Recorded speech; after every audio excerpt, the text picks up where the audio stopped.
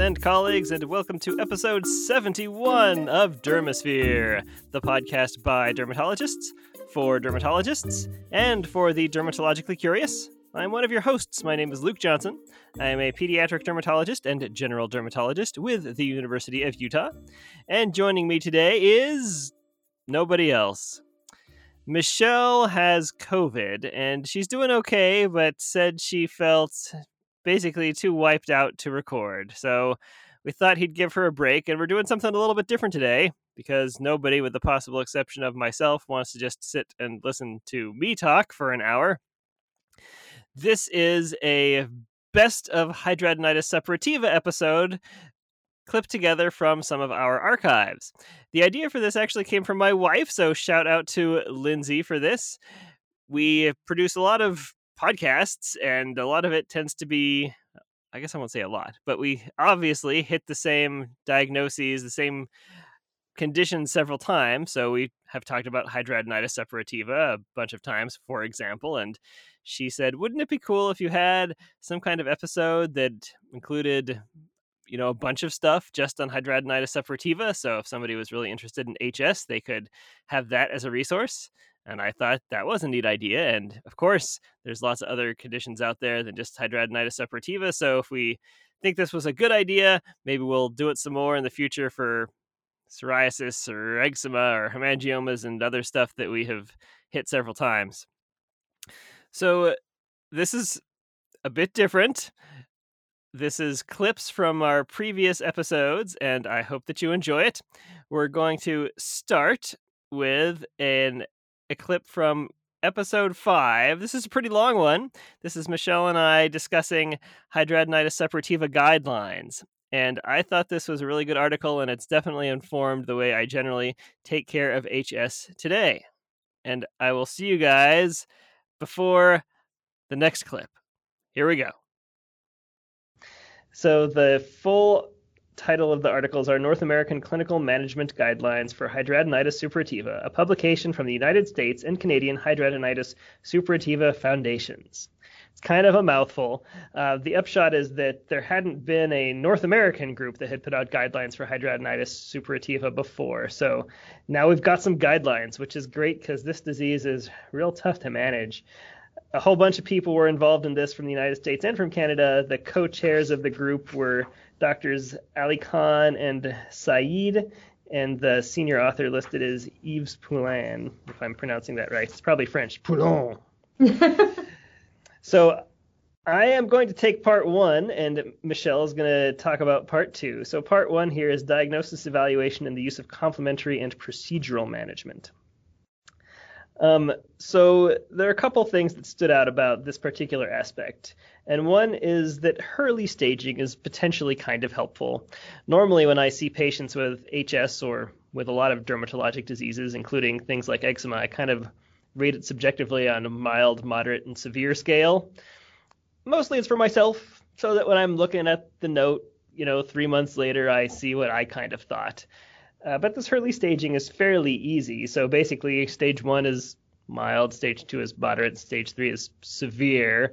More specifically, Hurley stage 1 has the recurrent nodules and abscesses, but not really scarring. Stage 2 has some scar, but still confined to mostly one body site. And stage 3 is, bad, scarring, sinus tracts in multiple locations. Michelle, do you document Hurley stages routinely? We do now because we need to overcome certain early stage hurdles to get patients certain therapies.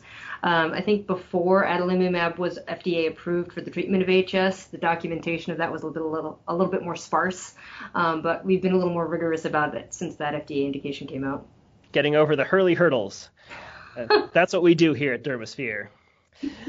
So people often culture these patients with wound swabs and stuff, and they point out here that culture is not recommended unless you think there's some kind of secondary infection, like you see surrounding cellulitis or the patient has a fever, which makes a lot of sense. I think especially in the emergency care or PCP office setting, they get swabbed a lot and they come back with staph or strep, which are just kind of hanging out in the area and not really causing the issue. One of the things I thought was interesting is all of the comorbidities that can show up in people with hidradenitis suppurativa. brief tangent. I feel like HS has been getting a lot more interest lately, which is probably good because a lot of people have this and it's really a crippling disease. So it's nice to see more interest taken in it.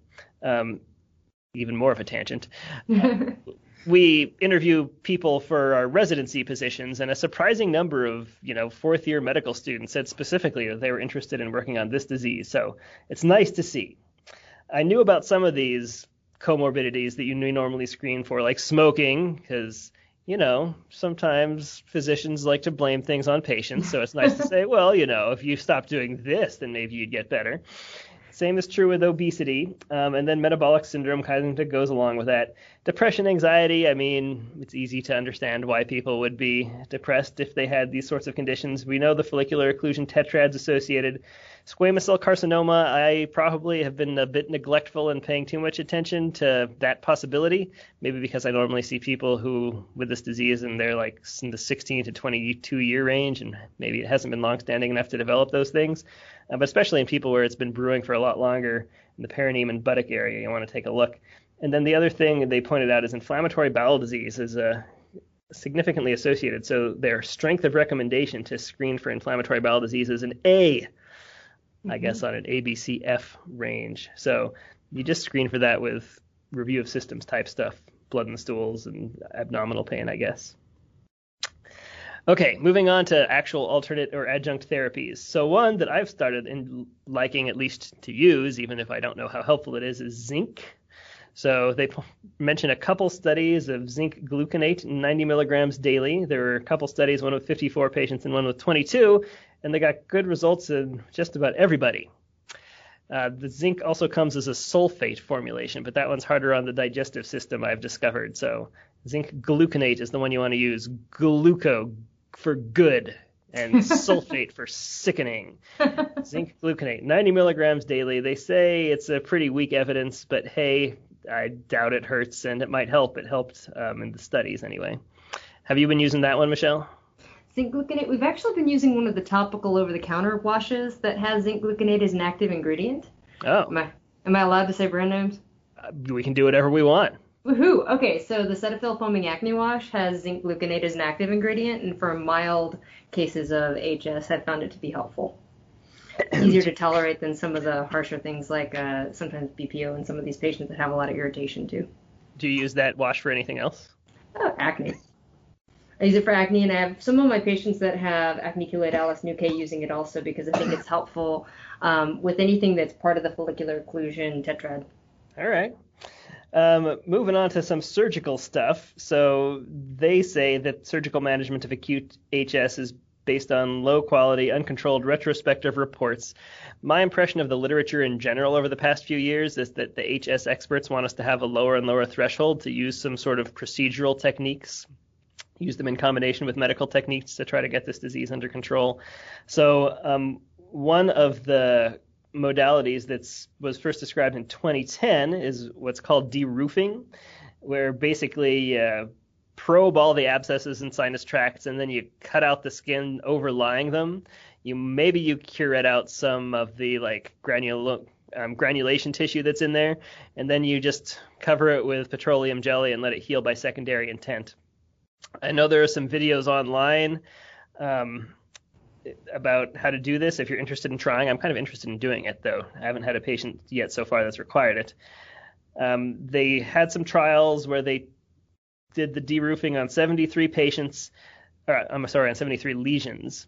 17% of them recurred, which, was pretty good. That means 83% of them didn't, and 90% of the patients were satisfied. So I think this is a pretty viable option. And also it seems like in a series of 590 patients, deroofing and wide excision were both about equal in effectiveness, and certainly deroofing seems like less invasive. You don't have to put the patient under general anesthesia, but you do have to pump them full of a lot of lidocaine in those areas.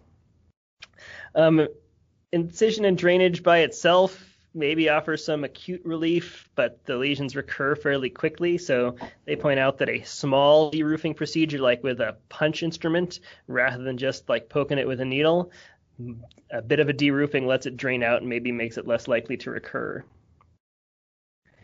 And then there's a few other parts of this part one that I think are important. Pain management. a little bit of a bugaboo for dermatologists potentially when it comes to HS.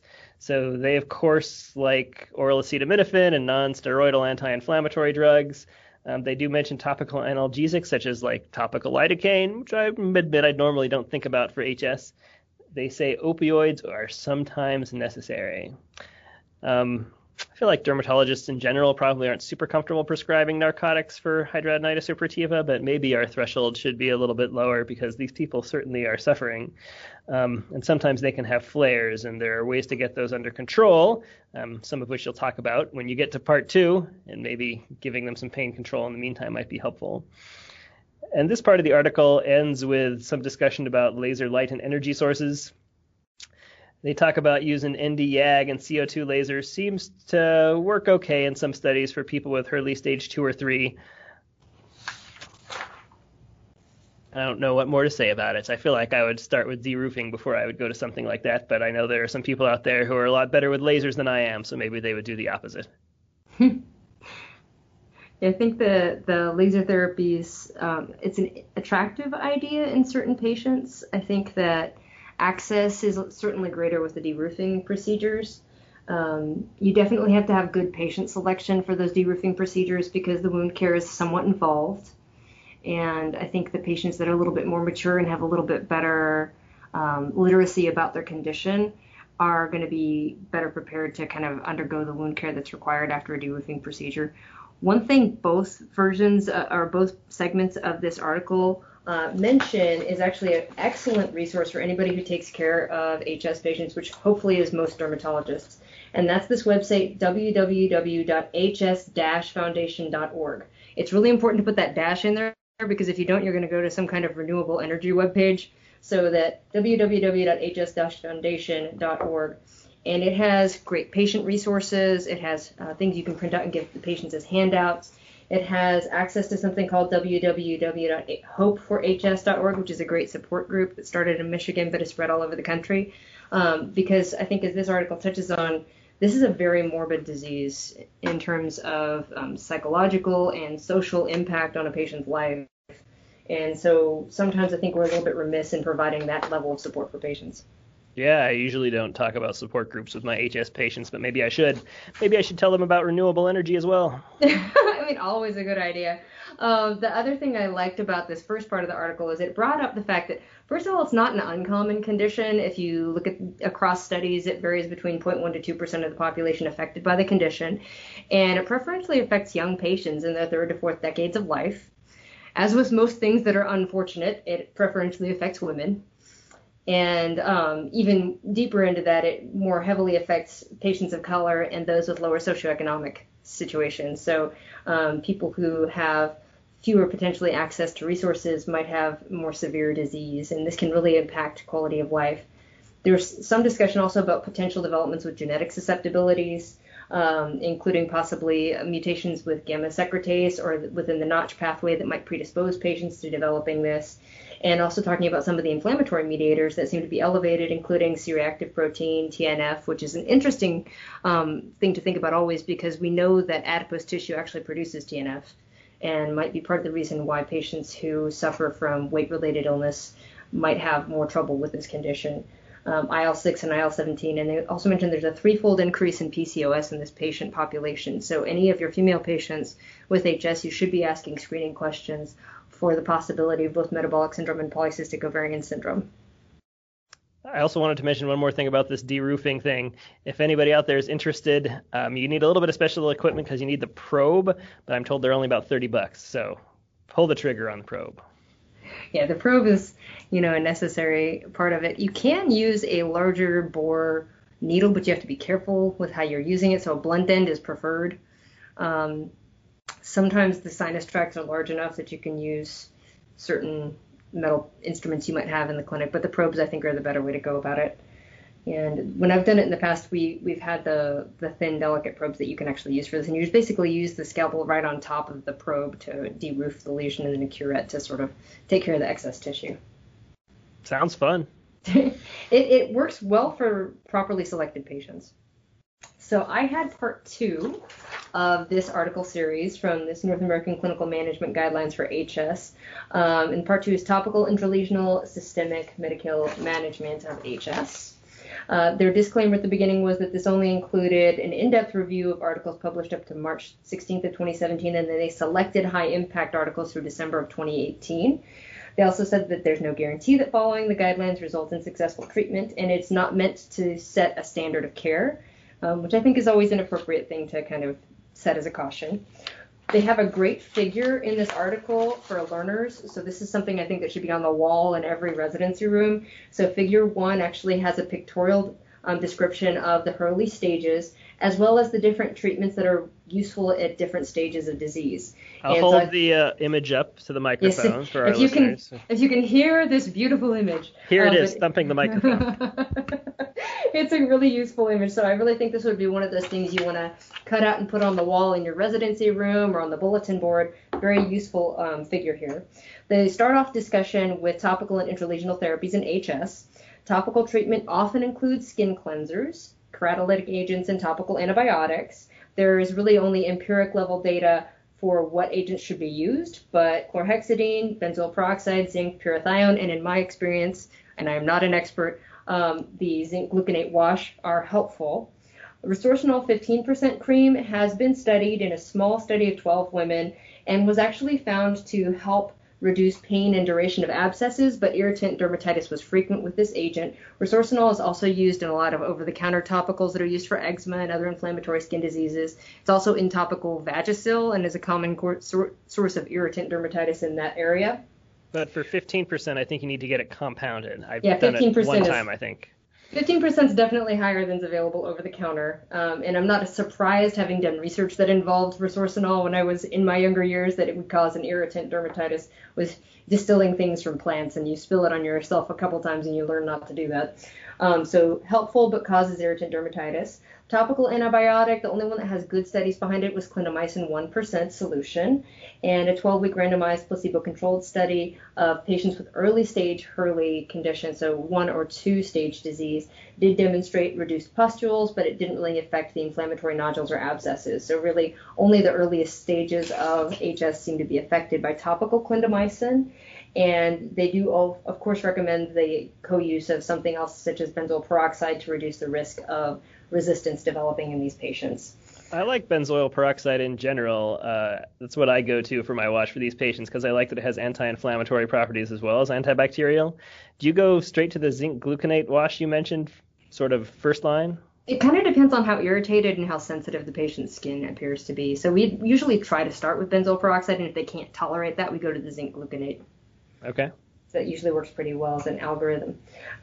They also talked about intralesional triamcinolone, which I know I've certainly used sometimes for my patients. Typically, they recommend the 10 milligrams per milliliter strength, which I think you have to be thoughtful about going to any higher strength because the areas that typically involved with HS are also very highly predisposed to the development of stria. And so higher concentrations of triamcinolone may be problematic in those areas, that these medications injected into the HS lesions can demonstrate reductions in physician-assessed erythema, edema, suppuration, and size, as well as a decrease in the pain visual analog scale after 1 day. So really useful in short-term acute management, not necessarily something that alters the long-term course of the disease, but helps with acute flares. Their next section was systemic antibiotics, and those are obviously a mainstay of HS treatment and have been for many decades. Many regimens have been used. Monotherapy can be used for mild disease, and that's a theme throughout this article, is that earlier treatment is more effective. And another theme in this article is only adalimumab, out of all of the therapies listed here, has category A evidence. Everything is either categories B or C. So they had a single randomized controlled trial with tetracycline 500 milligrams twice daily. To my knowledge, tetracycline is not available in the U.S. anymore. Have you been able to get it? I wouldn't want to. So, most people would use doxycycline or minocycline, but tetracycline 500 milligrams twice daily was utilized along with topical clindamycin and gave a 30% reduction of abscesses in both groups. Actually, sorry, that was comparing those two. And they didn't really have a significant difference between the topical clindamycin and the 500 milligrams twice daily tetracycline. Minocycline has only been evaluated in studies in combination with colchicine, so its use as monotherapy is kind of unclear. And then doxycycline twice daily was used in combination with either adalimumab or placebo in a group of patients in the PIONEER studies on adalimumab, but wasn't independently linked to better outcomes on either arm. So I think some of the things most of us reach for first, which would be a tetracycline family antibiotic, may not be that effective in managing disease course. Clindamycin and rifampin in combination have been studied more than any other antibiotics used by mouth in HS, with both used at a dose of 300 milligrams twice daily, which is lovely because it makes it easy to remember. And their review of these studies demonstrated response rates between 71 to 93% in 187 patients, which favors their use. Treatments usually, yeah. I was just going to say, yeah, they used it for 8 to 12 weeks and then repeated as necessary. Mm-hmm. But remember, if you're going to do this, remember rifampin's potential effect on things like OCPs, and this is often a patient group that might be taking them. And also reminding to the people to tell the patient that their urine, tears, and sweat can turn orange with rifampin, because that will potentially save you some phone calls. And do it before Halloween. Again, these are most useful in patients with mild to moderate disease. That's a theme here. Treating early is usually better than treating late. And it can also be used as an adjuvant therapy in patients with severe disease. They also talked about this triple combination therapy with metronidazole, moxifloxacin, and rifampin in a very small study of patients with 28, well, about 28 patients. That's not too small. So they had great success in patients with Hurley stage 1, 6 out of 6 patients. 8 out of 10 patients with Hurley stage 2, and 2 out of 12 patients with Hurley stage 3 had complete response. So again, earlier treatment is ideal. So this is moxifloxacin 400 daily, metronidazole 500 TID, rifampin 300 BID, all for 3 months, except for the metronidazole, which you only do for 6 weeks because of potential neurologic toxicity. Yeah, and I think that because that's a medicine that we don't tend to use for long periods of time as dermatologists, we probably forget that it can have cerebellar toxicity that can cause limb and gait ataxia or dysarthria, and can also cause peripheral neuropathy, basically of all kinds. So it can cause motor, sensory, optic, and autonomic neuropathy. All of those have been reported with long-term metronidazole. So and remember from the USMLE that can also have a disulfiram-like reaction with alcohol. So they're on rifampin and metronidazole. No sex, no alcohol. You got to take all the fun out of their lives right now. But that did tend to be helpful. Relapse was common, but most patients did respond to a second course. They considered this therapy as a third-line treatment or as potentially a bridge to surgery for patients who were having a planned intervention. They looked at dapsone in a retrospective review. 38% of patients responded to dapsone, but none of the patients with Hurley stage 3 responded. And another series of 5 patients noted some positive response. Treatment usually is for at least 3 months. Dosing studies. Seems like an act of desperation. Yeah, 50 to 200 milligrams daily were considered. But there's relatively low response rates. You have to monitor things very carefully with dapsone. So again, they called this basically a third-line treatment for the early Hurley stage conditions, which, as we've seen, might respond to more conventional treatment just as well. You mentioned the minocycline plus colchicine combo. Did you want to talk about that? I'm going to touch on that a little bit more in depth when I get to colchicine, because they actually went into that more with the systemic immunosuppressants. They went into that study a little bit more in depth. But just briefly, they had patients that they studied with the combination of minocycline 100 milligrams daily and colchicine 0.5 milligrams daily for 6 months. Then they followed that by colchicine alone for 3 months. And these were all patients with Hurley stage 1 or 2 disease. It was 20 patients. All of the patients did improve, so that could be a useful treatment in some patients, but colchicine by monotherapy did not seem as beneficial. So minocycline with colchicine seemed to have some beneficial effect. Yeah, one slight correction. It's colchicine 0.5 twice daily. Oh, my bad. Sorry. Minocycline 100 daily. Yeah, which the minocycline dosing once a day was kind of different, but, I think since they were using it in combination with another drug. They had a third kind of point that they made about antibiotics, where they brought forward this study of 30 patients that were treated with 1 gram IV ertapenem. These patients were treated with that daily, and they were predominantly patients with Hurley stage 1 or 2. They were able to reach clinical remission in the Hurley stage 1 or 2 patients. The Hurley stage 3 patients also had improvement in quality of life, but didn't necessarily have clinical remission. Patients did have frequent relapses with discontinuation, and so most patients had to receive additional oral antibiotics after the ertapenem was discontinued. It was highly effective, but should be reserved for third-line therapy because a 6-week course of daily IV medication is challenging to accomplish in most patients. Not to mention not very cost effective. Yeah, it's a pretty expensive medication. They thought it would be useful as rescue therapy or treatment to get the patient ready for surgical treatment because of the barriers of home infusions. Concerns about antibiotic resistance in this sort of conserved antibiotic. Other antibiotics that we use a lot, including, trimethoprim sulfamethoxazole, beta-lactams, linezolid, and others have anecdotal reports, but no large studies. So they, emphasize throughout this paper kind of a call to action for more studies to be done on this sort of neglected disease. They, again, talk about the www.hs-foundation.org as a resource, and I do want to make sure people are aware of that because I think it is a phenomenal resource. Hormonal therapies in HS can also be helpful. We know that androgens influence HS because it can flare related to pregnancy or menstrual cycles for a lot of patients. But the recommendations for hormonal therapies are all based on pretty limited evidence. So they had one randomized controlled trial of hormonal therapy that compared ethinyl estradiol norgestrel with ethinyl estradiol and cyproterone acetate. And this was a double-blind controlled crossover trial with 24 women. Both therapies actually resulted in pretty similar improvement. So 12 patients improved or cleared completely in that study. So these are OCPs, sort of standard OCPs we might prescribe for other reasons. With or without cyproterone acetate, which is an anti-androgen we sometimes use to treat patients who have, off-label of course, who have androgenetic alopecia, especially when they have bitemporal recession. So they might be more able to be receiving benefit from cyproterone acetate for alopecia if they have that bitemporal recession, but it's very much on off-label use. A retrospective study of 29 women treated with anti-androgen therapies, which included ethinyl estradiol, cyproterone acetate, or spironolactone. They had 55% achieving improvement. Spironolactone, 100 to 150 milligrams daily, gave improvement in 17 out of 20 patients, including complete remission in 11 out of 20, so about 55%. But of the 3 patients with the severe HS, none of them cleared. So again, back to that theme that earlier is, of course, easier to treat. But 85% improvement's pretty good. That's pretty good. I think that, anti-androgen therapy is something we probably underutilize a little bit in the treatment of HS and something we should consider. The one thing I'll mention is that I think a lot of these studies are not placebo-controlled. So it's not 85% compared to 0% on placebo. Right. It's just 85%, and that's all we did. So yeah. Tough to say for sure, but 85% still seems pretty good.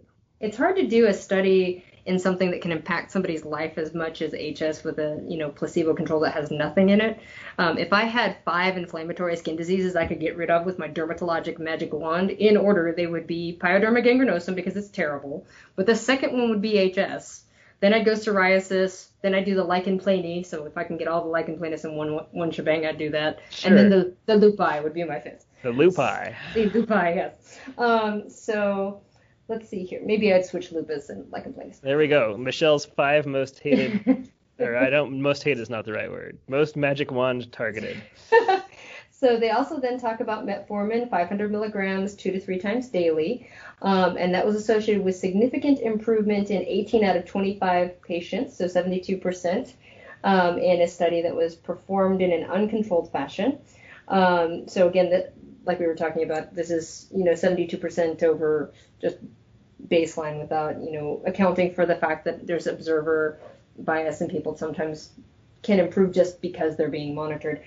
In this study, they used the Sartorius score, which is a little bit different than the Hurley stages. The Sartorius score is made by counting involved regions, nodules, and sinus tracts. So they count the anatomic region involved, which can include axilla, groin, genital, gluteal, or other region, and you get 3 points per region.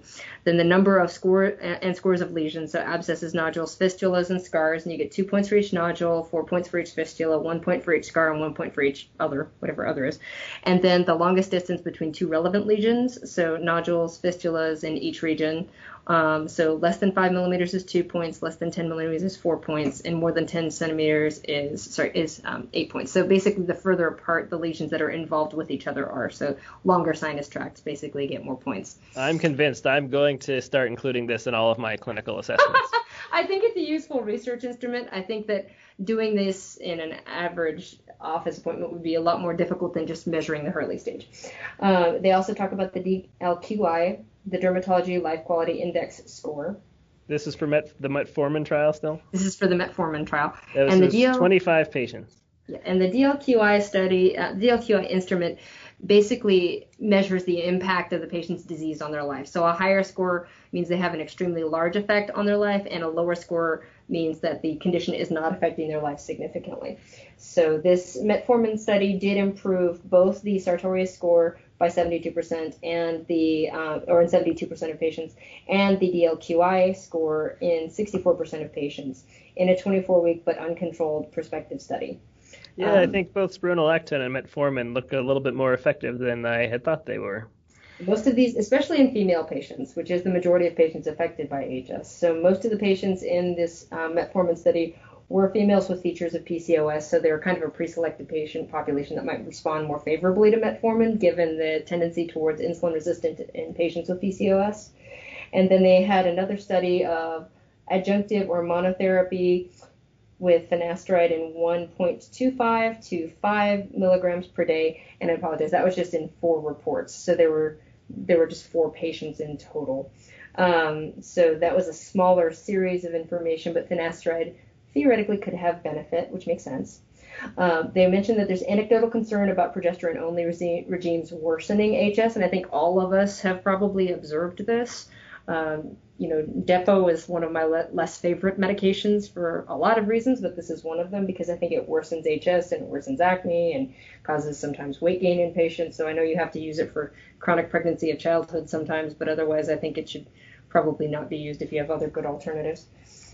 They said hormonal agents can be considered as monotherapy in females with mild to moderate HS or as adjuncts for more severe disease, especially if the patients report flares around menses or if they have features of PCOS. And then they have a very nice table 1 here, which demonstrates the strengths of recommendation for the different therapies in the management and treatment of HS.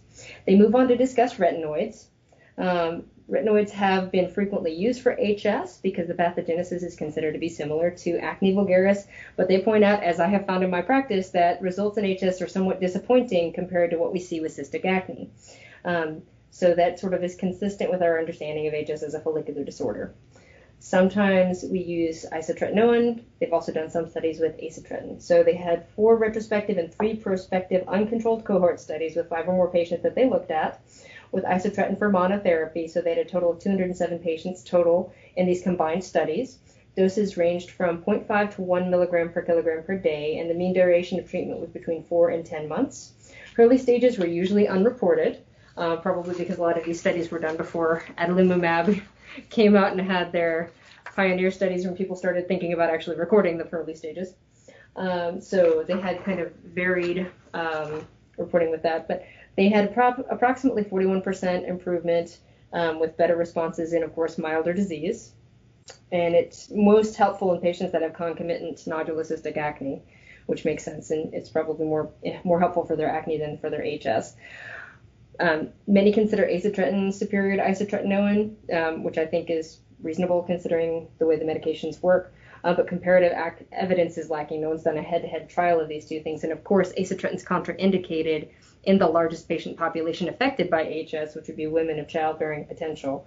They did have 3 cohort studies and 1 small randomized controlled study, which was acitretin versus acitretin and wide excision. And these were mostly in patients with Hurley stages 2 and 3, with about 50 patients total in both of these combined studies. And their typical dosing was 0.5 to 0.6 milligrams per kilogram per day, with treatments ranging from 3 to 12 months. And they had 54% of patients in these combined studies with improvement. There was another study of a retinoid that we don't have available in this country called alitretinoin. Alitretinoin is a retinoid that's sometimes used to treat different conditions that can include metastatic lung cancer of certain types. But they had a single prospective uncontrolled study of 14 females receiving alitretinoin, and this was 10 milligrams per day for 24 weeks, which demonstrated improvement in all patients. They had a significant improvement in 78.5% of patients, and 42% had a reduction in Sartorius scale of more than 50%, with the DLQI decreasing from 17, and 17 on a DLQI means that it has a very large effect on patient's life, to 2, and a DLQI of 2 means a small effect on the patient's life. So significant improvements in quality of life there. But again, alitretinoin is not available in the United States. So that came from our Canadian allies here in the study. Thanks, Canada. I like that. So that was interesting. So then we move on to discuss systemic immunosuppressants. The use of immunomodulators has been reported. Methotrexate was studied. Long story short, it didn't work, so not recommended. Azathioprine was also studied, showed only slight improvement. Basically, from these studies and also considering azathioprin's other side effects, not recommended. Cyclosporin's been studied in fewer than 20 cases, with responses generally being poor. Case reports of use up to 6 mg per kg per day in combination with other therapies have noted improvement, but relapse is frequent with discontinuation of the medication, and side effects are often limiting. So not necessarily a strong recommendation there. And then they discussed that colchicine combined with minocycline trial, where in combination with, so colchicine 0.5 milligrams twice daily in combination with minocycline 100 milligrams daily for 6 months, followed by colchicine alone for 3 months, showed improvement in all patients. So that's something that might be useful for some patients, but it's not useful in monotherapy. Systemic steroids can sometimes be used just the same way we use it sometimes for patients that have acne fulminans. So it's used to treat that severe inflammation in these patients. There was a case series of 13 patients, and they had 6 patients that was, out of their 13, that was 46% of them with a partial response, and 5, which was about 38%, that had a good response with the addition of 10 milligrams of prednisone to their existing regimen. And that included 5 patients who didn't initially respond to adalimumab. So they do note that most experts do use prednisone pulses or multi-week tapers for rescue therapy for flares, or if they're bridging to another long-term therapy. I thought this was a standout portion of the article because I normally don't think about using prednisone for hidradenitis suppurativa. So it sounds like maybe it would be useful for flares. And it's a funny thing because we think about it for acne fulminans, or when people have really severe nodulocystic acne flares, but our brain doesn't just go there necessarily with HS. And so I agree with you. I think that's kind of a standout pearl there. Immunomodulation, they talk about biologics in HS and that it's becoming kind of a cornerstone of therapy for moderate to severe HS. They're looking at targeting TNF as well as IL-1, IL-12, and then IL-23 as well, and then Th17 pathways. Adalimumab is approved by the FDA for the treatment of moderate to severe HS, so that's early stages 2 and 3. Yeah, there's something that came out that I hadn't quite realized before I looked at this article was that the evidence, it's not super dramatic. It is not overwhelming. I was surprised by that too. Their best thing that looks like got it approved was 42% responded on adalimumab versus 26% on placebo, 42 versus 26, and then 59 versus 28. It's better, and I'm glad adalimumab's improved, but it's still pretty dadgum hefty dosing too, because it's 160 milligrams at week 0, and then 80 milligrams at week 2, and then 40 milligrams weekly starting at week 4. So that's an important pearl, I think, for those studying for recertification. Well, not recertification, unless it's medical derm. If you're recertifying in medical derm, or if you are taking your initial certifying exam, I think knowing this dosing regimen for HS with adalimumab might be good board fodder. So again, it's a real hefty dose at week 0, 160 milligrams at week 0, then 80 milligrams at week 2, and then 40 milligrams weekly. Different, very much different from the psoriasis dosing for HS. Yeah, a lot more. And then the Pioneer 2 study actually continued treatment with concomitant tetracycline class antibiotics during the clinical trial period, and so that's where we got that 59% versus the 28% in placebo from the Pioneer 2 study. So that's actually adalimumab with an assist from a tetracycline. So I was surprised that the numbers were slightly bit underwhelming. This is a very difficult condition to treat. So like they like to say when we're doing fundraising, every little bit helps. But this is a very difficult disease to treat for sure. So they had the ability to do crossover in both of these Pioneer studies. and noted that some patients take longer to respond. So some non-responders at week 12 actually achieved response. 40% of the non-responders achieved response at 36 weeks with continuing treatment. Yeesh. It's important, but half of the 12-week responders actually lost response at week 36 despite maintenance dosing. Kind of makes you want to bang your head against the wall when this is the one medicine that's approved for it. It's a little bit challenging. They report also on the study results for infliximab. There was a single study double-blind placebo-controlled trial with infliximab 5 mg per kg versus placebo at week 0, 2, and 6, then every 8 weeks on an open label crossover study. And they had 4 out of 15 patients receiving infliximab, so 27%, versus 1 out of 18 patients receiving placebo, 5%, achieving that primary endpoint of a 50% or greater decrease in the HS Severity Index score. The other thing that stood out to me reading this article is that there's multiple different severity scoring regimes in place for HS, and it does make it a little difficult to compare results across trials. And so I think it's important to kind of familiarize yourself with the different instruments. They said that the post hoc analysis of the patients receiving infliximab and the patients receiving placebo, they had a 25% or greater improvement in the HS Severity Index score. And they also noticed significant improvements in the DLQI score, the pain visual score, as well as the mean physician global assessment score. So definitely some improvement, but not a striking number. So infliximab is sort of one of those that they bring up in this table. One is having kind of category B evidence where it has some evidence, but it's somewhat inconsistent as to if that's going to be helpful or not. They also you may have just been about to talk about this, but they also report out a case series with systemic review and showed response was reached by 78% of patients, which is significantly better. Yeah, significantly. And then maybe some of this is the dosing. So they point out that expert experience suggests you should do 10 mg per kg every 4 to 8 weeks to try to get optimal control. I don't know. I feel like infliximab is probably going to get approved for this at some point. I think it probably will, and I think this is also a theme that when we do use biologics, we're usually having to use them at higher doses than what we would use for psoriasis. There's also a patient population with an overlap between psoriasis and HS, and it's higher than you would expect by just chance. So some of these patients actually have both things, and before HS had indications with TNF-alpha inhibitors, patients were actually getting sometimes approved for their psoriasis and getting side benefit with their HS because of the medication that was being used for their psoriasis.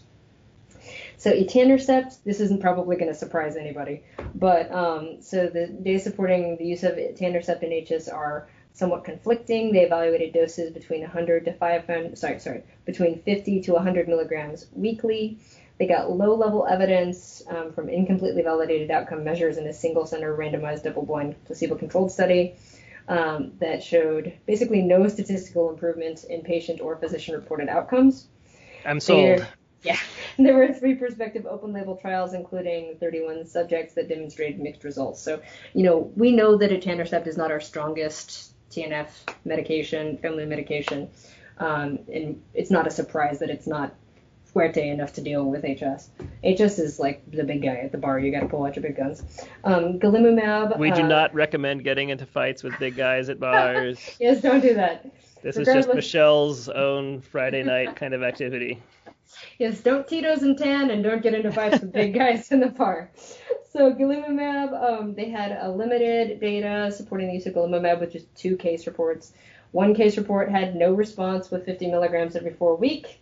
In the other, they had an ulcerative colitis dosing regimen with 200 milligrams at week 0 and 100 milligrams every 4 weeks, starting at week 2, showed some helpful tendencies. So again, higher doses may be recommended for HS. So the themes of this article are treat as early as possible because early treatment is better, and higher doses of medication are often required to achieve therapeutic effects, especially with the biologic agents.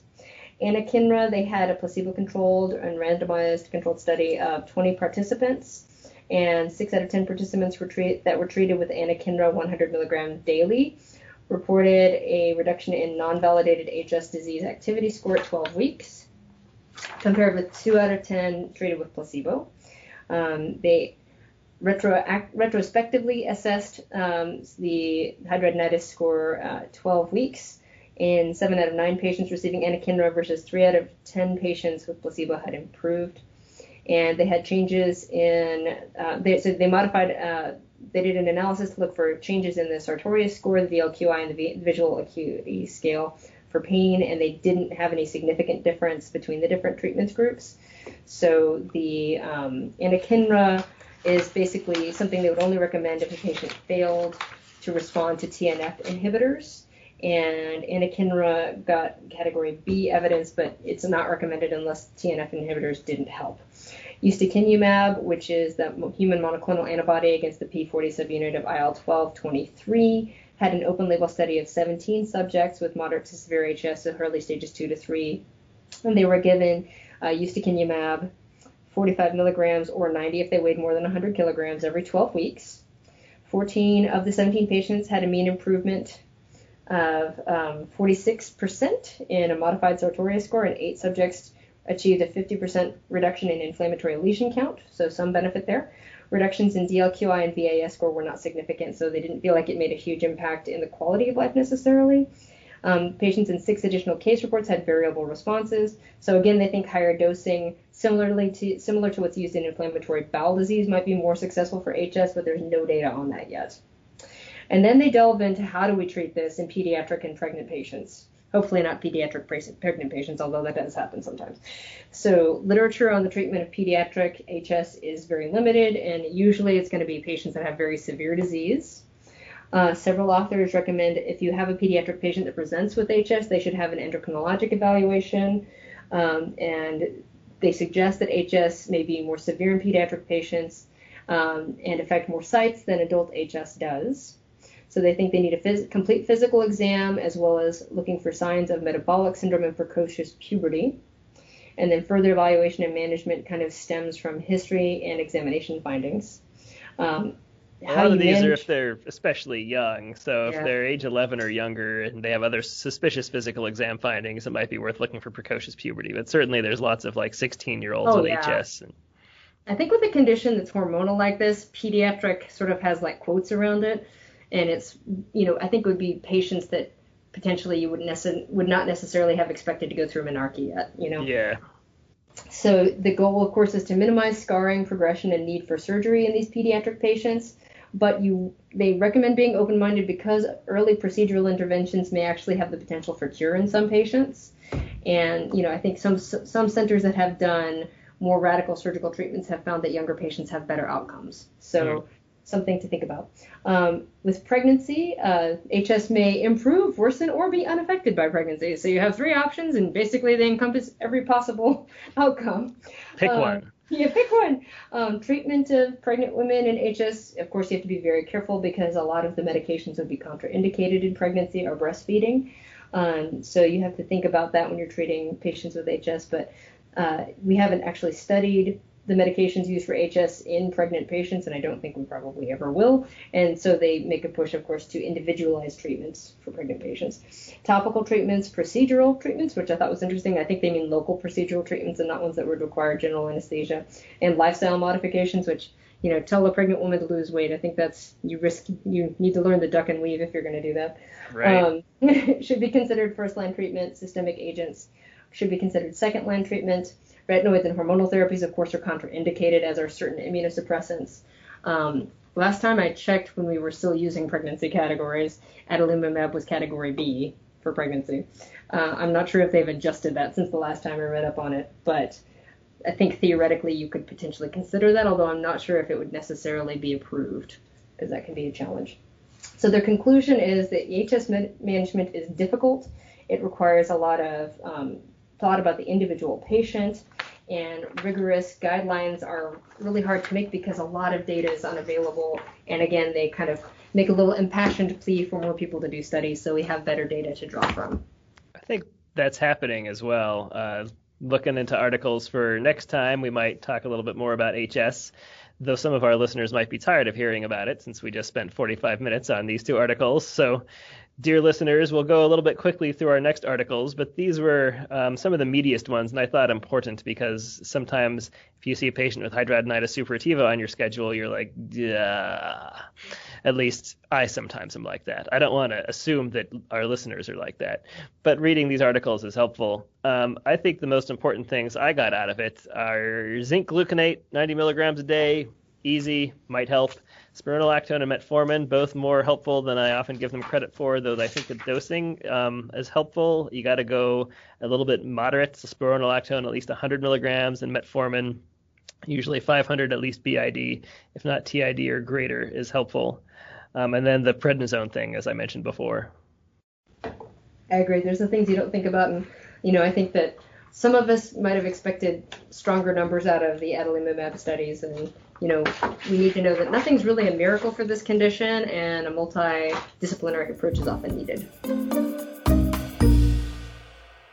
Our next clip is from episode 7, and it's about pain perception in hidradenitis suppurativa. I'm going to talk about an article called Pain Perception in Patients with Hidradenitis Suppurativa. And it is indeed about pain perception in patients with hidradenitis suppurativa. So I thought this was an interesting article for a couple reasons. It is out of Denmark, and the authors include R.M. Nielsen and G.B. Jemek. And it is out of a journal called, I swear I wrote this down. Is this, wait, I'll find it. Sorry, it's an art journal we've reviewed before. All right, well, I'll tell you guys sometime later which art journal this is from. But cool article. So what happened here is that they had 138 HS patients, and they evaluated them with a questionnaire called the McGill Pain Questionnaire, or the MPQ, which can distinguish between sensory, affective, and evaluative qualities of pain. So this is kind of an interesting tool.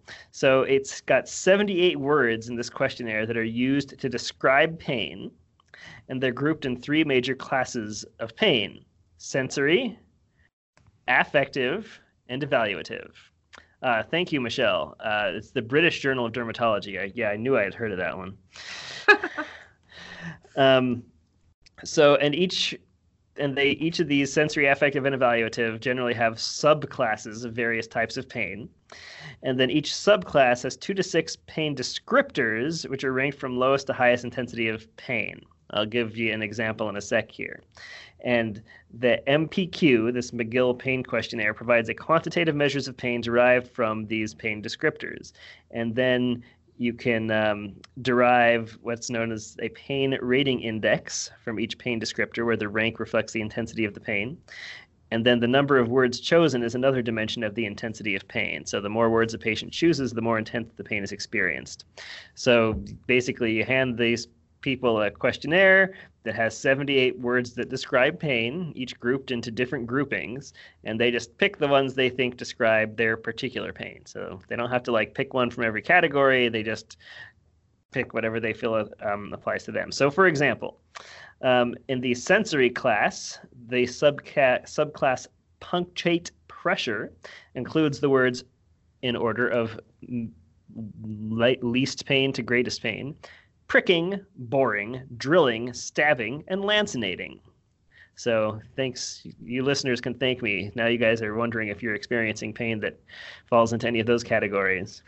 And an example of the affective class, there's the punishment subclass. Oof. And the words include punishing, grueling, cruel, vicious, and killing. And for the evaluative class includes annoying, troublesome, miserable, intense, and unbearable. It's like 50 Shades of Hidradenitis Suppurativa. Yeah, there you go. So also this was the Dutch version, so they give the Dutch words here. So instead of punishing, grueling, etc., it's strafende, opselendende, mob. Obviously I can't do this. But it does bring into question, are the Dutch words really the equivalent of those words, especially in this questionnaire where the words themselves are so important with their context and connotations and everything, but presumably the various translators did a good job. This thing has been validated. So they gave these people these questionnaires, and they also assessed symptoms of depression and anxiety with the Hospital Anxiety and Depression Scale, or HADS. So their findings here is that based on the HADS, 14% of these folks had depression and 35% presented anxiety, which is a fair amount of comorbidity of these mental health issues in patients with hidradenitis suppurativa. So as far as their MPQ words, the most common descriptors the HS patients used to describe their pain was shooting, that was number one, and then in order from most common to least common after shooting is itchy, blinding, taut, boring, like a boring with a drill thing, not like, oh, I'm so bored with this pain, tugging, cutting, exhausting, and tight. And then the subclasses thermal, heat-related stuff, brightness, and evaluative were the most frequent subclasses. And then they say the average pain intensity rank was 59%. And then using the various measures that they can derive from this scale as surrogates for pain intensity, they found a mean number of words chosen of 12 and a pain rank intensity of 59%. What does that mean? Well, they quote in comparison another study that was looking at vulvar lichen sclerosis, where they found the number of words chosen was about 8. So HS, the number of words chosen was 12, and lichen sclerosis, it was 8, supposedly suggesting that patients with HS have more discomfort than folks with lichen sclerosis. And the pain rank intensity for the HS patients, in similar comparison, was similar, 24.5 in this study, and then the lichen sclerosis was 18 to 24, so maybe a little bit lower, but overall pretty similar. I think that this is an interesting study because it suggests that people with hidradenitis suppurativa, and perhaps other conditions as well, could have different mechanisms of the ways they experience pain.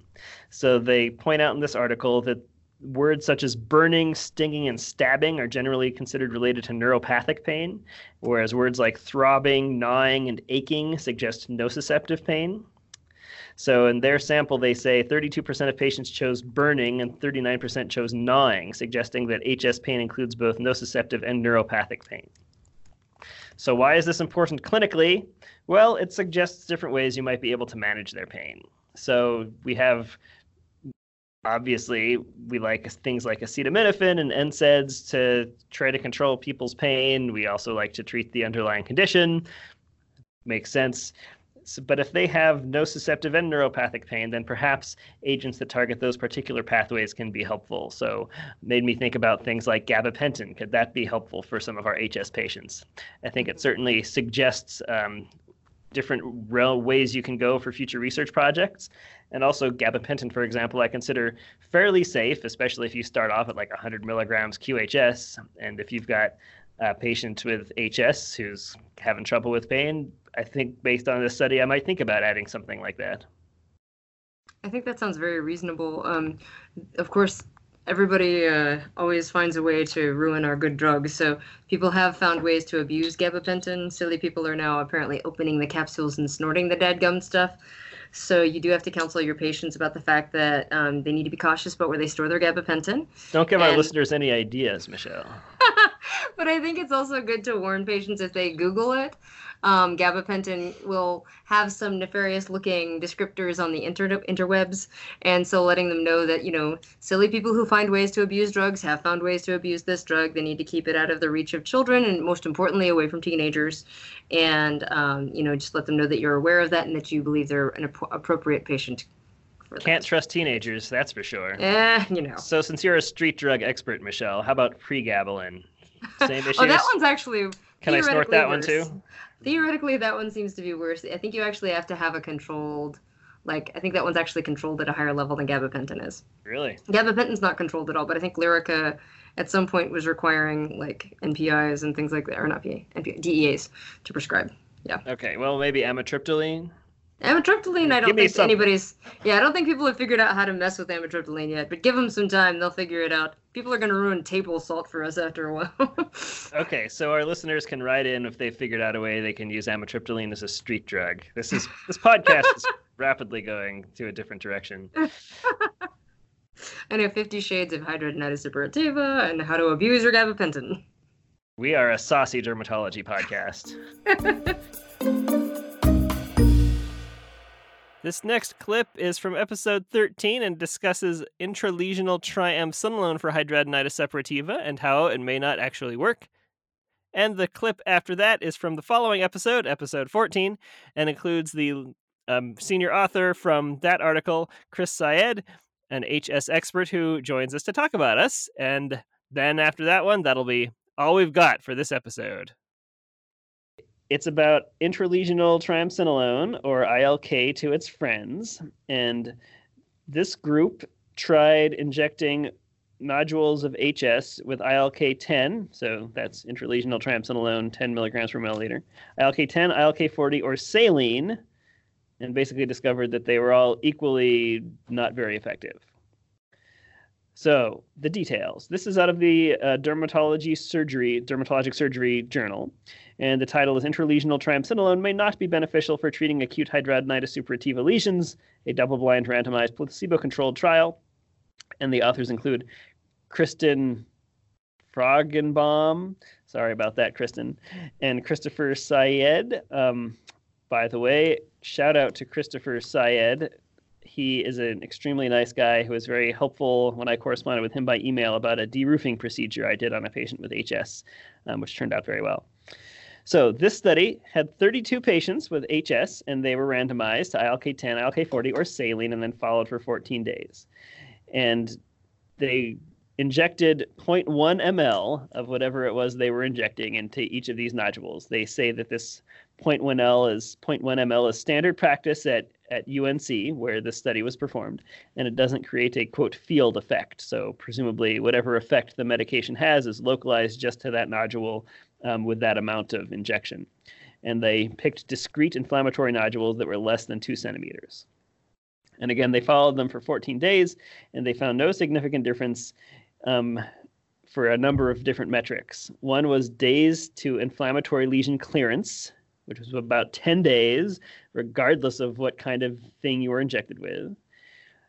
Another metric they used was pain reduction at day 5, so the patients kept track of their pain scales. And each one of the methods, the patient's pain was decreased by about 2 on a 1 to 10 scale. And then they also had patients report satisfaction. And all of them were reported to be a little bit helpful or moderately helpful. So, no one said, on average, people didn't say they weren't helpful, but saline was the same as ILK-40. They note a previous survey of HS inflammatory nodules where your random HS inflammatory nodule lasts for about 7 days in that survey. So it's a little discouraging that in these nodules that were all treated specifically, their average clearance was about 10 days. So presumably even longer than just letting them resolve away on their own. But these are all small studies, so who knows how long your average HS nodule actually lingers. And they do report that it is possible that the act of puncturing a lesion or instilling external solution provides some relief. So perhaps it's not whatever mechanism we think is occurring with the steroid that's making people better when we do some ILK in them. It's just the fact that we're poking a hole in a nodule, or it's the fact that we're injecting something into a nodule, or maybe it's more fuzzy and it's like doctor-patient relationship stuff and they feel like they're getting a procedure and there's more sort of a placebo effect going on, and just the fact that they feel like they did something makes them feel better. It's tough to know. It would be kind of nice to repeat a study like this that did have like an observation arm, though that would be hard to, randomize and double blind somebody who just got like a sham injection. I guess you could cover their eyes and prod it with a toothpick or something like that. They point out that some future studies could potentially use larger volumes or just poking a hole in it without injecting anything in it. It's an interesting question. I also wondered if the injection of the saline, since it's probably the bacteriostatic type of sterile saline, had any effect in terms of mitigating bacteria growth. I don't know. Do bacteria like saline? I don't think that they like the, sterile saline. I think has some bacteriostatic properties. Another If it good was question. buffered, I don't know. I don't know if they mentioned that or not, but possibly. We could try just tap water. Give our Nah, patients some I don't atypical think that we get mycobacteria. some mycobacterial growth in there. I feel like that could be problematic. But distilled water, you could do distilled water against saline. That would be interesting. So, in some ways, discouraging because HS is really tough to treat. And anecdotally, I feel like some patients seem to respond all right to ILK, but maybe they're just, again, responding to me poking a hole in it or whatever. And they feel a little bit better at day 5. Maybe they would have felt a little bit better at day 5, even if they didn't bother coming into the clinic and instead spent 45 minutes watching Orange is the New Black or something. Yeah, I think that, HS is one of those conditions that's so difficult to treat that, usually a multi-pronged approach is required for therapy. It is always interesting, though, to assess dogma and things that we've always been taught are beneficial and see if there's actually any therapeutic benefit to it or not. So that is an interesting thing to decide. So at least this says that if you're going to do ILK, you can keep doing it, but you could just use ILK10. You don't have to bust out the ILK40. Our guest today is Chris. So thank you so much for joining us. Do you want to start by introducing yourself? Yeah, sure thing. So I'm Chris Syed. I'm at University of North Carolina, Department of Dermatology, and I've been on the faculty here for about 5 or 6 years now, and did all my training at UNC and undergraduate training and stuff too. And so I've been here for a long time. And after joining the faculty for about a year or two in, I started sort of specifically developing an HS clinic, which was pretty easy because if you tell people that you're willing to see all their HS patients, they are very quick to send them to you. And so I've been able to very quickly build a large practice with hidradenitis patients, and it's an area where there's just a huge need for more evidence and study. So I've gotten into trying to help learn more about the disease along the way too.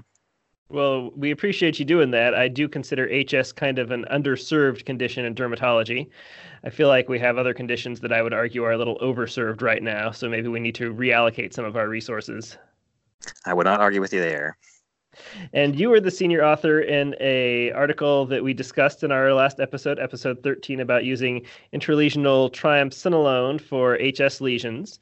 And I'm just going to sort of summarize it here. It looks like you tried ILK40, ILK10, and then just normal saline. And all 3 of those study arms, or all 3 of those study armpits, I should say, had similar results. Exactly, yeah, and definitely it's confusing results in a lot of ways. We did it very much just saying that there are so many things we do for HS, and this is true in dermatology in general, that just don't have good evidence, even though they're kind of standard practice. And we figured, like, why don't we just figure out if Kenalog 40, the higher concentration, is maybe a little more effective than Kenalog 10, just to guide people on how they would do it. And we should have a placebo group at the same time, because really we've never determined efficacy in the past of how well it actually works, and it'd be nice to know that. Some patients clinically seem to love it and they come in asking for it. And there are others who really hate it and never want you to come near them with a needle again. And there is some pain involved. And so, if you're going to do something that puts a patient through kind of a tough experience, it's nice to know how much it helps and how reliable it is and the best way to do it. So we very much expected that we'd see, differences between the overall triamcinolone groups versus the normal saline group. Surprisingly, there was not a huge difference actually. And I'm still not 100% sure how to explain it. I've got my theories, but yeah, ultimately a little bit of a surprise. And now that you've done the study and have discovered that, has it affected the way you treat your patients? Yeah, so I think it'd be easy to ask the question like, all right, if I believe it, I should never inject anybody with Kenalog again, and I certainly do. Again, there are a lot of patients who, feel like it's helpful. And I think, we had overall 60 lesions in the study. We could do up to 3 lesions for each patient. And we tried to focus on lesions that were 2 centimeters or less and that were relatively newly inflamed. We didn't want things that have been inflamed kind of nonstop for a long time, or just a large draining sinus or a big abscess. And we try to, again, put it, in relatively confined lesions to be able to track those individual lesions well. And so still sometimes I do, because again, there are variations, I think, in how people do it in real life. We did 0.1 cc of each of those things because we just didn't want to get to sort of overall larger doses that might have a field effect or a systemic effect. If you take a vial of Kenalog 40 and inject it all over somebody's armpit, in the end, you're giving them 40 milligrams of triamcinolone pretty much. So we limited some of what we did, but that means that maybe we don't reflect what happens in real life sometimes. So it may be that it's helpful still for certain patients, and had we done, 120 lesions instead of 60, we would have started to see those differences come out a little bit. Or it might be that, small variations in technique, would make it helpful for certain patients. So I don't say no to patients who feel like it'd be helpful. And I still offer it occasionally in situations, but I definitely don't, I think push it as strongly as I would have beforehand, where it's like if a patient comes in, I can tell them with certainty, this will make you a whole lot better for sure if we do it. So I think the amount that frequency with which I use it has gone down a fair bit, but it's not something where I think it's a useless or futile treatment. My real hope is that somebody else comes along and does another study that sort of shows us the right way to do it and optimizes it. So hopefully there will be will for somebody else to do that at some point. Why does it have to be somebody else? You guys seem pretty good at it. That's true. Yeah, we could do it. Maybe I could be just very bad at injecting intralesional Kenalog, and that's why the study failed. But yeah, maybe at some point we could come up with a new protocol. I mean, these kind of studies, to get funding for this kind of a study, this is kind of in general for any kind of old medicines like this, but it is, a huge time commitment and effort commitment. And, I had a fellow at that point that was sort of helping to spearhead to some extent. And so we could do a follow-up study at some point where we change things. I feel like if we fall into a situation where it shows the same result, it would be nice if in a different center, it was either verified that it didn't work out the right way. It's nice to be able to have that the results more broadly applicable than just a single center repeating the same study over and over again. But we may come up with a way to vary it at some point or develop it across a few centers and try to sort of get that same broader perspective. Have you changed the strength that you use? So do you just use ILK10 now? Typically, actually, I still use Kenalog. It kind of depends on how much I'm doing. If I'm only treating a few lesions, I'll typically do Kenalog 40. If I'm doing, where somebody wants me to do a whole bunch, I'll sometimes back off on that. Because again, if you use a cc of Kenalog 40 and people keep coming in to get it, you're giving them a lot of steroid over time.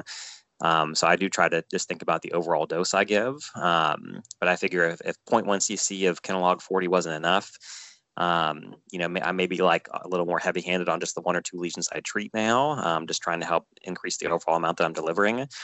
One of the sort of big take-homes from the study was that all the patients got better in every group, right? Or they all had decreasing pain over the course of days, and all had, if you looked at their satisfaction rates, just asking how satisfied they were with the treatment, they were all pretty satisfied. And it's possible that, the normal saline, just, the needle puncturing the wound, instilling something that sort of expanded it a little bit, helped it maybe resolve a tiny bit faster. So it's possible that all the groups did a little something. The idea has been raised a few times that if we use bacteriostatic saline, that there's benzyl alcohol in there, and that might have a sort of a confusing effect. But these were single dose vials; they weren't bacteriostatic. It was really just pure saline, and so I don't think that's what it was. But maybe just that physical manipulation is what helped. But it also makes me leery of other studies too, where there's no placebo group. There's been like one study of using resorcinol peels, which showed improvement in patients generally liking the treatment, but there was no control arm, just like in another prospective study that had been done in Kenalog before that showed improvement in all the patients, but there was no control there.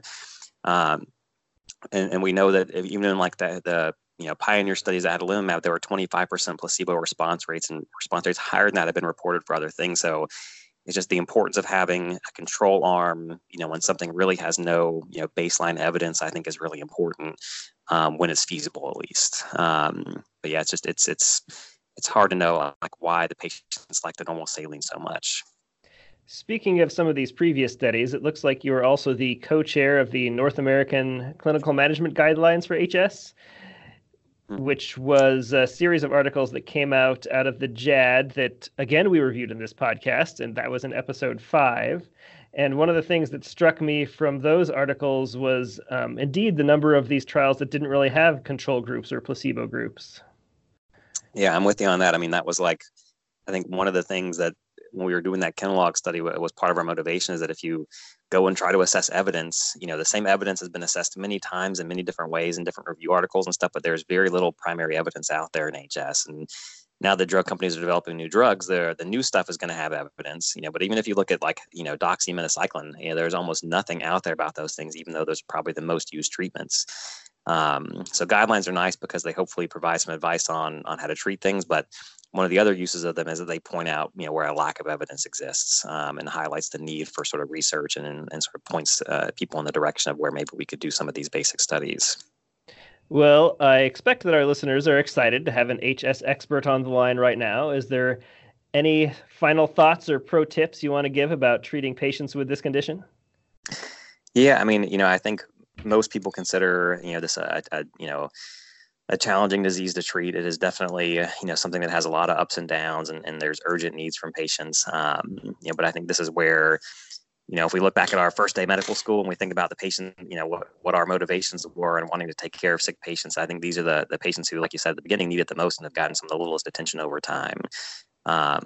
So taking the sort of extra time and effort on these patients, even though it is probably more complicated than a lot of the other things we do, I think it can really pay off if you, make a big effort to take good care of the patients. And that's whether it's with medications, being available for, sort of urgent procedures sometimes that are necessary. And then just, I think, I talk a lot about surgery in HS and its role, and it's not what everybody needs, but that can make a huge difference for patients with HS, whether you could sort of develop some skills to do some basic procedures like some unroofings, or just try to make sure you build strong relationships with your local surgeons, and really try to get their sort of input and their buy-in on trying to manage these patients too, and doing it together, because they want help, from a dermatologist that can kind of be the quarterback a lot of times, and they're happy to sometimes do the surgery as long as they feel like they've got help doing everything else. From my limited experience, I think it's important to remember that HS just really sucks. It's a really terrible disease to have, for your whole life, and that if you can take some ownership of it and do some of these procedures and so on, that the patient can get significantly better, which is very satisfying for them and also immensely satisfying for you taking care of them and being able to be the person to help them. Yeah, I totally agree. It is of the diseases we treat. I think if we, line up a list of our sort of 10 diseases we least like that are relatively common, I think HS pretty much. My life would be hugely different right now had I developed HS in my teen years and had to, have that as something to deal with. Not that patients with HS can't be successful, but I think just in terms of how it impacts, your relationships over time and, ability to succeed and in some areas it can be a big obstacle for some people. Well, Dr. Syed, thank you so much for joining us. Really appreciate you taking the time to join us here on Dermosphere. I appreciate you having me. Thanks for taking some time to talk about HS. And that will do it for Best of HS Volume 1. I hope that you guys liked this. I know it was a bit new, but a lot of these articles were great, and I continue to use them in clinic today when I'm taking care of patients with hidradenitis suppurativa. If you would like to go back and listen to the original episodes in all of their glory, you can, of course, do so on Apple Podcasts or wherever you get your podcasts. You can also find our entire archive on our website, dermospherepodcast.com. By the way, there are links to all of the original articles in our archives on our website. I don't usually mention that, but I probably should. I find it a really valuable resource. If I have a patient, for example, the other day, I had a patient with aquagenic wrinkling of the palms, and I thought, we had an episode where we talked about a treatment for aquagenic wrinkling of the palms, and then I bring up our own website, and I Control F aquagenic and find it and click on the link, and there's the article, and I can remember what treatments were tried. So check that out. You can also find us on social media. We are on Twitter, Instagram, and Facebook. And thank you to Ryan Carlisle, medical student and member of Team Dermosphere, who keeps those social media accounts humming along. We also have another podcast. If you really like listening to Michelle and I talk, it's called Skincast. They're short episodes. They're about 15 minutes, and they are aimed at the general public. So you might direct your patients there, or, of course, you could listen to them yourself. Thanks, of course, to our institutions as well. Thanks to the University of Utah for supporting the podcast, and thanks to Texas Tech for lending us Michelle. And thanks most of all to you listeners for hanging out with us again this time. And we will expect a fully recovered and happy Michelle to join us in 2 weeks. We'll see you then.